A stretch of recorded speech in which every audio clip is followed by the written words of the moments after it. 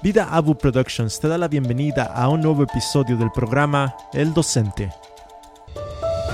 Un programa dirigido por el pastor fundador de Vida Abundante, Andrés Gallardo.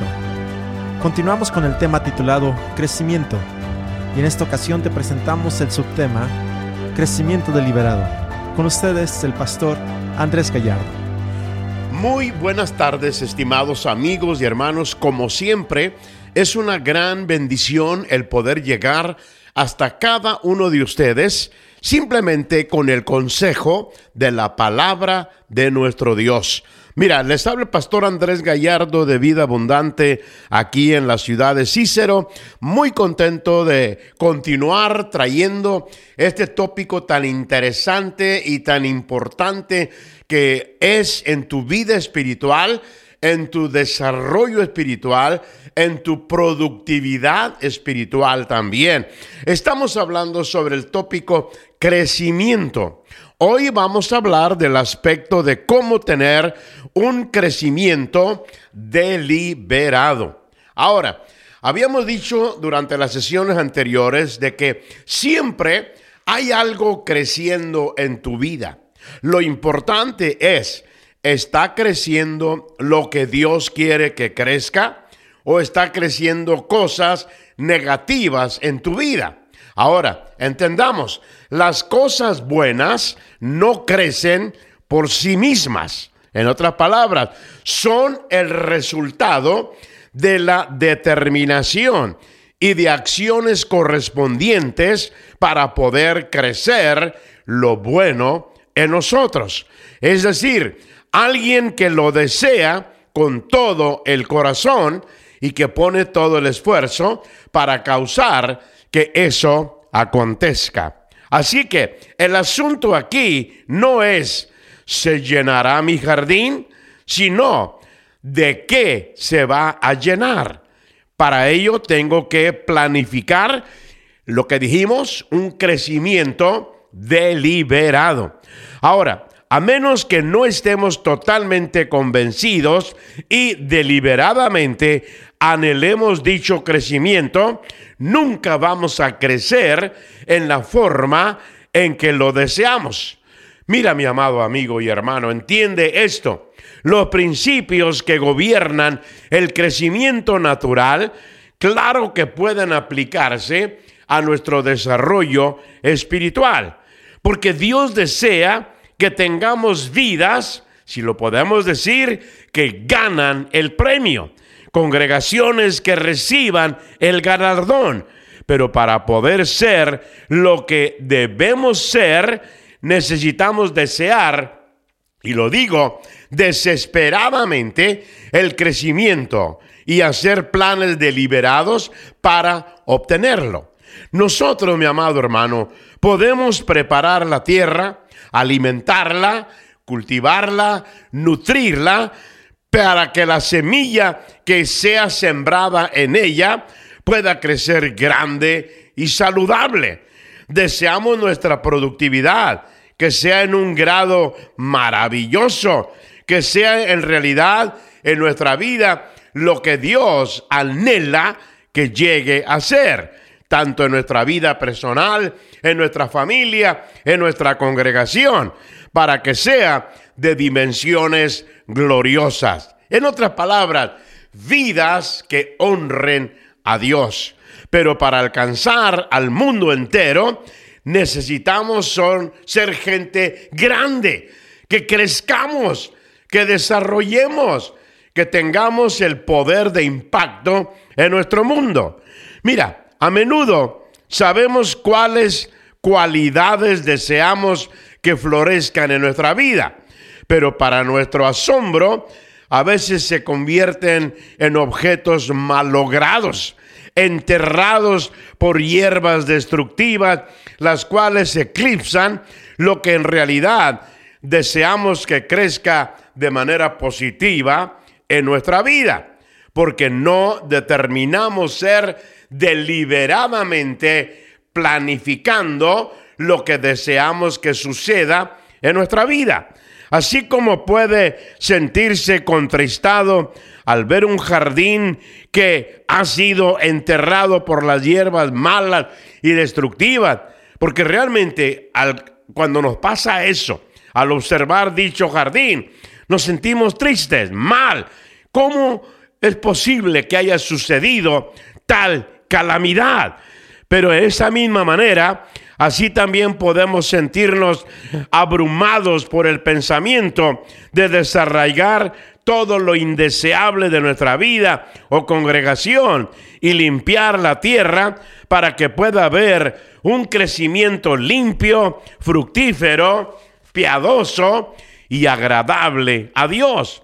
Porque es importante entender este concepto. Ahora, sin embargo, es de vital importancia que lo hagamos para que pueda haber la clase de crecimiento que Dios demanda, anticipa de cada uno de nosotros. Ahora, espero que me estés entendiendo, amado hermano. Mira, Génesis capítulo 1 nos dice que Dios, por primera vez en la acción del mundo, cuando Él se relaciona con nosotros, tiene el potencial para dar y lo hace. Él empieza a sembrar, Él empieza a planificar todo aquello que va a tener una cosecha grandiosa. Por eso vemos en la Biblia, Él sembró toda clase de árbol que da semilla. Por eso, como te lo dije en una de las sesiones anteriores, Él dijo al pueblo de Israel después: ustedes no van a talar, a romper, a destruir árbol que da semilla. Háganlo para que construyan sus casas, para que las construyan, pero con cualquier tipo de árbol que no da semilla. Pero todo aquel que da para productividad, lo van a guardar.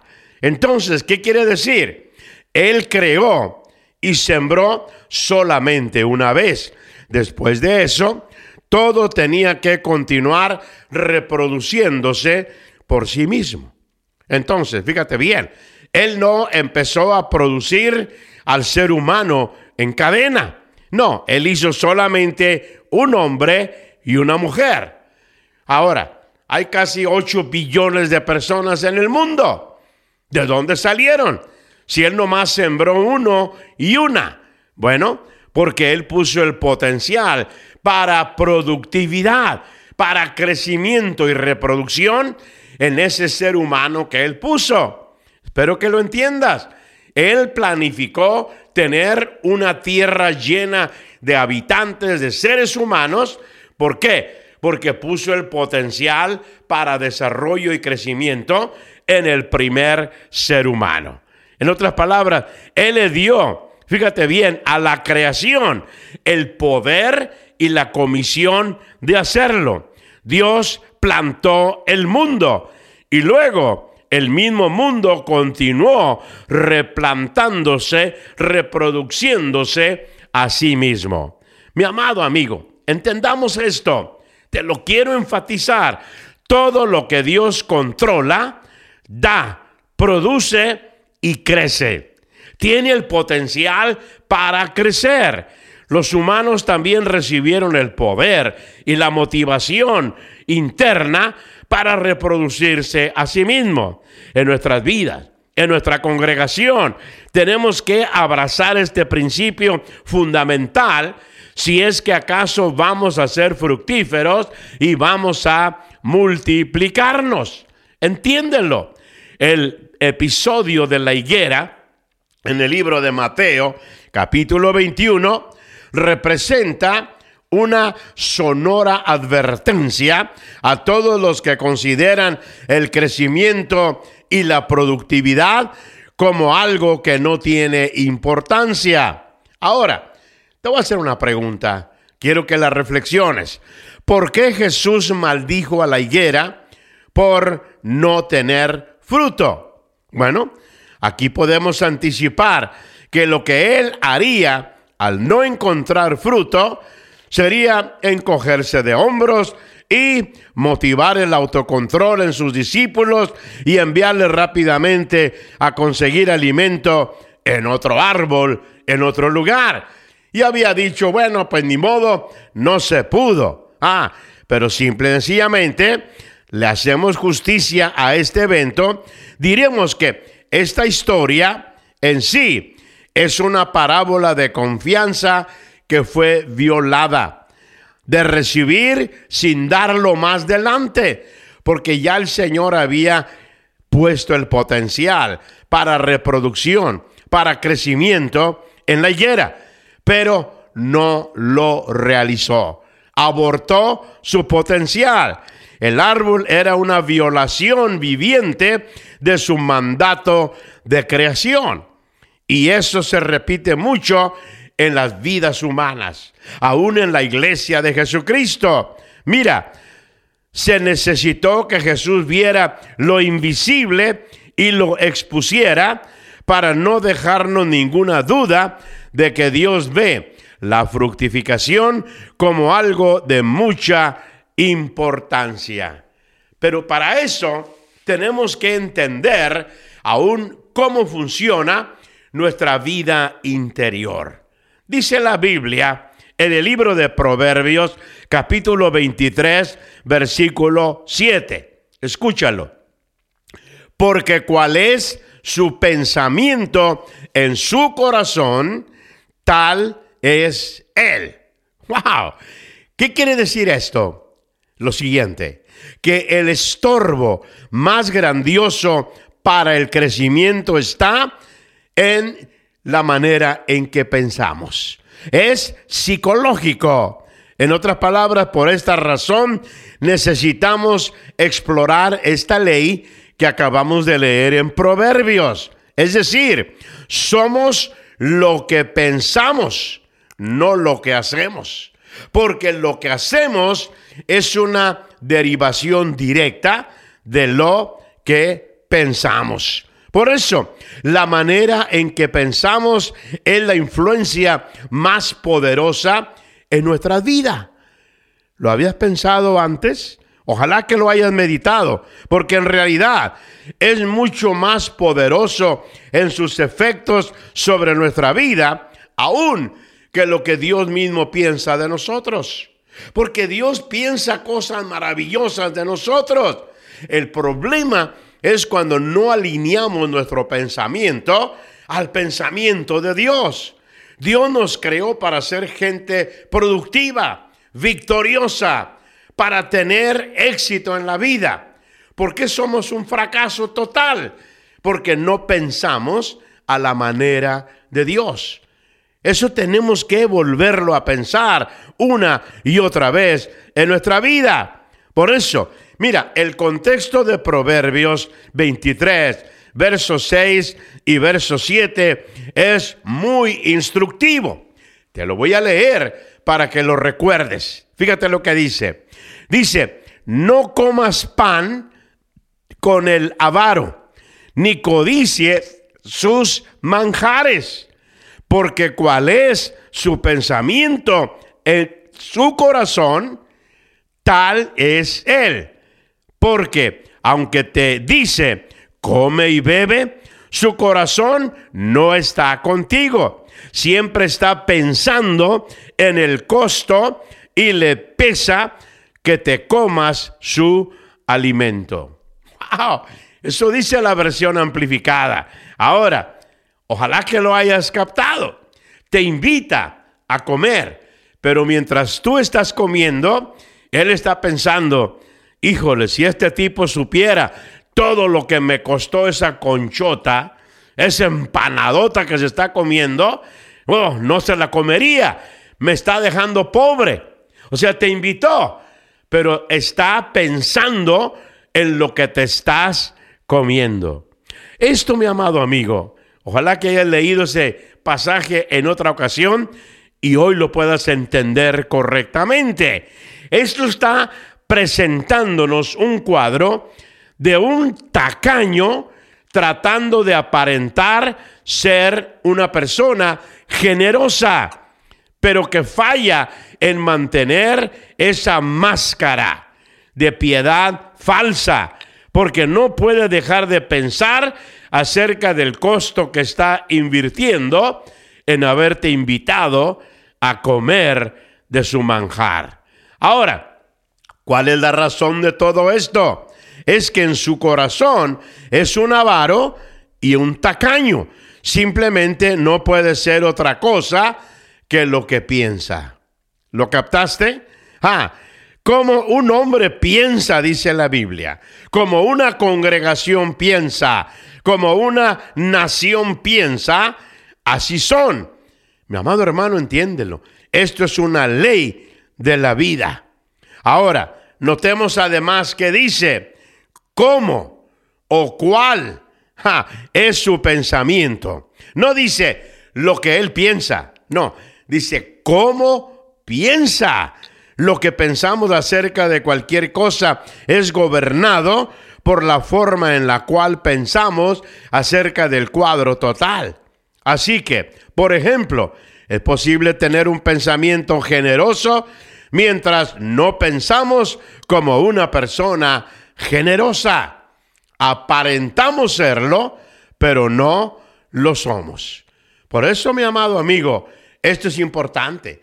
Los fariseos, fíjate bien, tenían un pensamiento de ser gente santa. Oraban en las esquinas, dice la Biblia. Oraban en las plazas, pero su pensamiento no era recto para con Dios.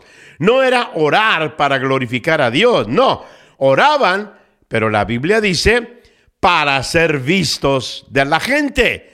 En otras palabras, su verdadero pensamiento era captar la atención de la gente y que los exaltaran por hacer esta oración pública y que pensaran de ellos que realmente eran gente santa. Pero el Señor los mira y dice, no, estos son sepulcros blanqueados. Es decir, aparentan ser algo que no lo son. En su esencia no lo son. En su esencia son gente corrupta, porque su pensamiento está totalmente falso. Mi amado amigo, es posible tener un pensamiento de algo grandioso, aunque no pensemos en grande. Mira, un pensamiento grande no te convierte automáticamente en una persona grande. No, toda tu mente debería de ser de esa manera. Mira, te voy a hablar de algo muy importante sobre este mismo tópico. Todos estamos preprogramados. ¿Escuchaste bien esa palabra? Preprogramados. Nos ayudaría mucho a entender en términos de computadora lo que te acabo de mencionar. Todos estamos preprogramados. Al escuchar, fíjate bien, este estudio, tu disco duro interno ya ha sido programado por una serie de cosas y eventos, los cuales se remontan hasta tus años de infancia. Mira, es asombroso entender cómo ciertas formas de pensamiento pueden permanecer aletargados o adormecidos por años hasta que son reavivados o activados, o diríamos aún despertados por un intento de pensar fuera de tus límites y parámetros. ¿Por qué? Porque fuiste programado por tu padre, por tu madre, para pensar de cierta manera. ¿No te acuerdas esas frases tan comunes que te decían? No te subas al árbol. ¿Y qué añadían? Porque te vas a caer.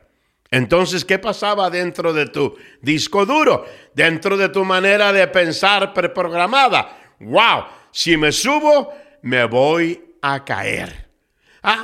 No cruces la calle. ¿Por qué?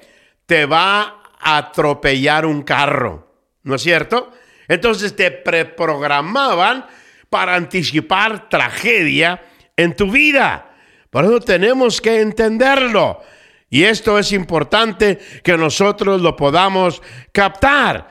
Y es realmente asombroso cómo nuestro disco duro fue preprogramado por una serie de cosas y eventos, los cuales se remontan hasta esos años de nuestra infancia. Mira, es asombroso entender cómo ciertas formas de pensamiento pueden permanecer, como te dije, adormecidas hasta que algo las despierta y empiezan a hacerse una realidad en nuestra vida. Y luego cuando suceden decimos, wow, con razón me decía mi papá. Con razón. O sea, ese programa de mi disco duro ahora se hizo una realidad. Te voy a dar una ilustración. Mira, había una persona que no quería lanzarse al vacío en un bungee jump. Siempre escuchaba la voz de su madre. Aléjate de los precipicios, evade las alturas. O sea, fue preprogramado fuertemente en su disco duro, lo cual fue violado por un acto de atrevimiento al lanzarse. Hasta escuchó a la gente decir 5, 4, 3, 2, 1. Ese día rompió una barrera antigua en su vida. Hace tiempo te compartía en un estudio que tuvimos que se llamó Diseñados para el Éxito, cómo por años, por décadas, había habido una mentalidad, una preprogramación en todos los correderos de velocidad, los que corrían en las Olimpiadas. Nadie hasta ese entonces había podido correr una milla en menos de 4 minutos. No podían hacerlo. 4.2, 4.3, 4.1, pero no podían en menos de 4 minutos. ¿Por qué?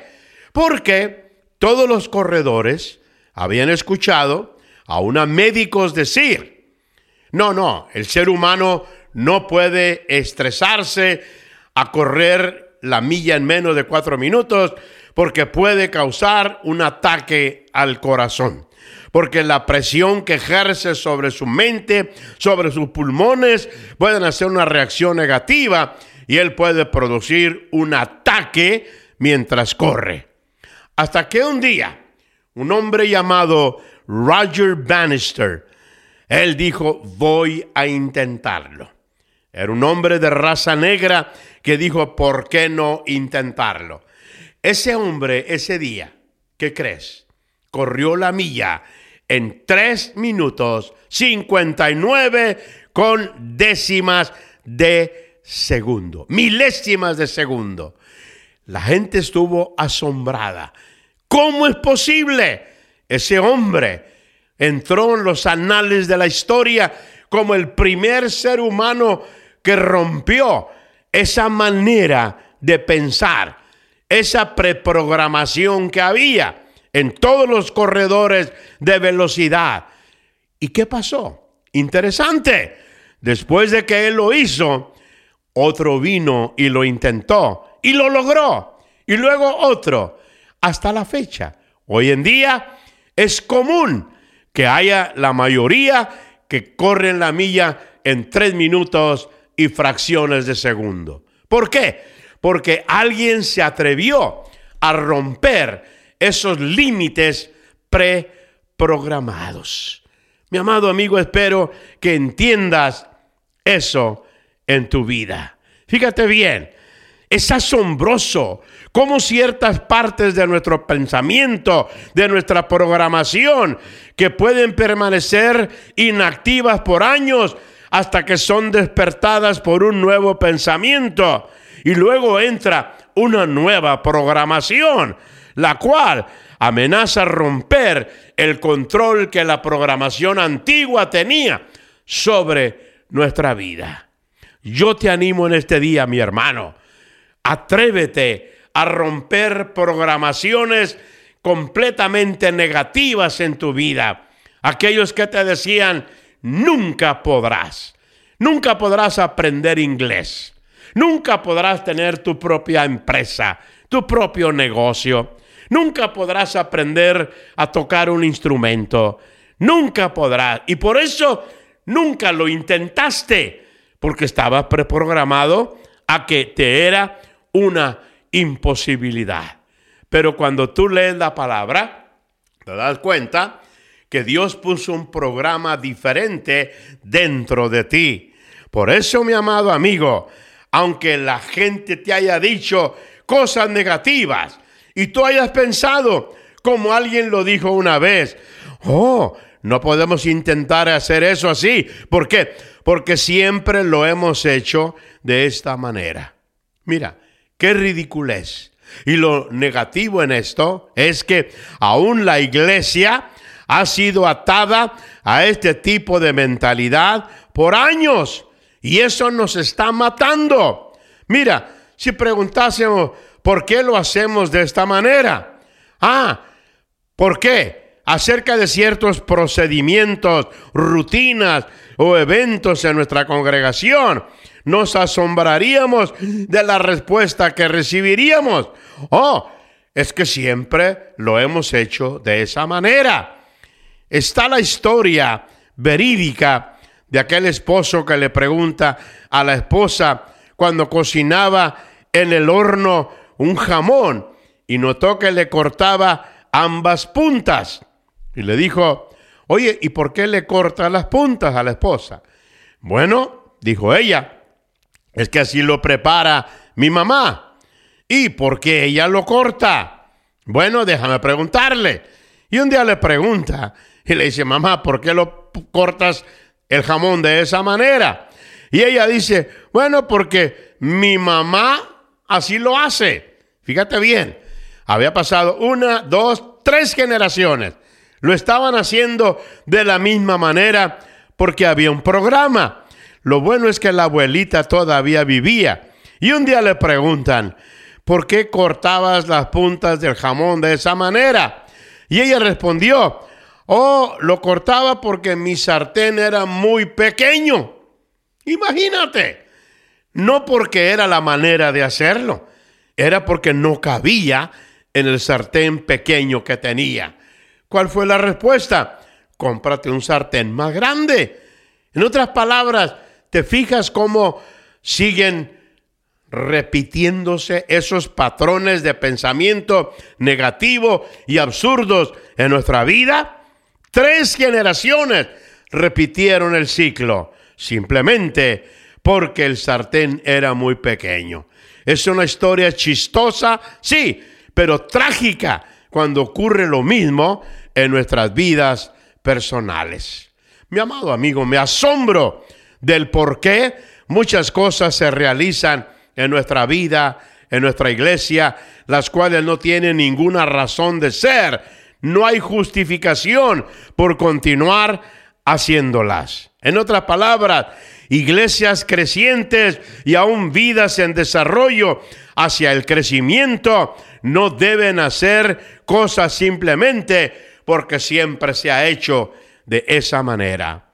No deben enredarse en métodos arcaicos y anticuados o viejas tradiciones, algunas de las cuales han llegado a ser reliquias sagradas, vacas sagradas, que son intocables por cualquier nuevo pensamiento innovador o creativo. Mi amado amigo, termino en este día diciéndote lo siguiente: debemos de tener sumo cuidado de no hacer las mismas cosas que no funcionan mientras miramos con sospecha o con cinismo a otros que hacen cosas que sí funcionan, de las cuales podemos aprender mucho en este día. Debemos estar dispuestos a correr riesgos, a cambiar, a ser procesados por Dios, a ser gente creativa, a buscar nuevas avenidas que nos pueden llevar más rápido y mucho mejor hacia el destino que Dios nos ha trazado. Amén. La semana que entra continuamos en esta línea porque hay mucho más que aprender sobre este tópico. Mi amado amigo y hermano, te habló el pastor Andrés Gallardo de Vida Abundante y espero que en este día cheques, examines cuáles patrones de preprogramación están dominando y controlando tu vida hasta este momento. Y digas, en el nombre de Jesús, voy a cambiar esa manera de pensar y voy a hacer las cosas a la manera de Dios. Amén. ¿Por qué? Porque fuiste diseñado para crecer. Así es que, mi amado hermano, a crecer como Dios te capacitó para que lo hicieras. Amén. Gracias por tu sintonía. Queremos recordarte de que todo este contenido se encuentra en video en nuestra página de YouTube Vida Abu Productions. También, para cualquier otro detalle, puedes visitar nuestra página web www.vidaabu.com. Esa ha sido una producción de Vida Abu Productions.